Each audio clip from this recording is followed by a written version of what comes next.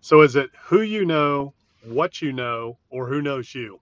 What is the most important thing? We've all heard that it's not what you know, it's who you know and who knows you. So I want you to think about this for a second.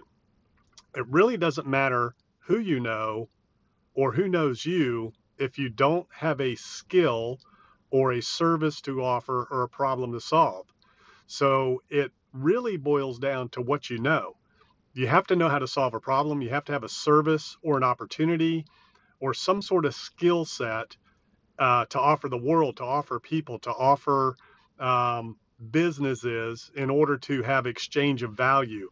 You know, there's a proverb that says wisdom is worth more than all of the jewels in the world, or gold, or rubies, or diamonds. Wisdom is the key. Wisdom is worth more than anything else in the world. So I think when you go back to the root of opportunity and how opportunity is created, it all boils down to knowledge, wisdom, and some sort of skill or ability.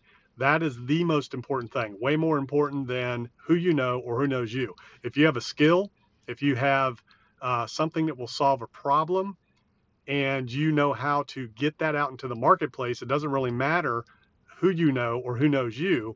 What matters is what problem can you solve, who can you serve, what opportunity do you have for others that's going to benefit them, that's going to be of value in their life.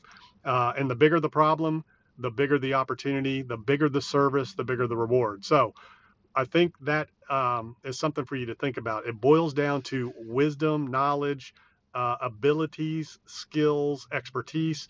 That is more valuable and more important than who you know or who knows you. Now, once you've acquired the skills, the knowledge, the wisdom, and the technical abilities, then you got to get out there and you got to make sure that people know you. You got to make sure that people know who you are.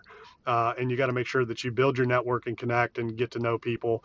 And then your network becomes valuable. You've heard your network is equal to your net worth.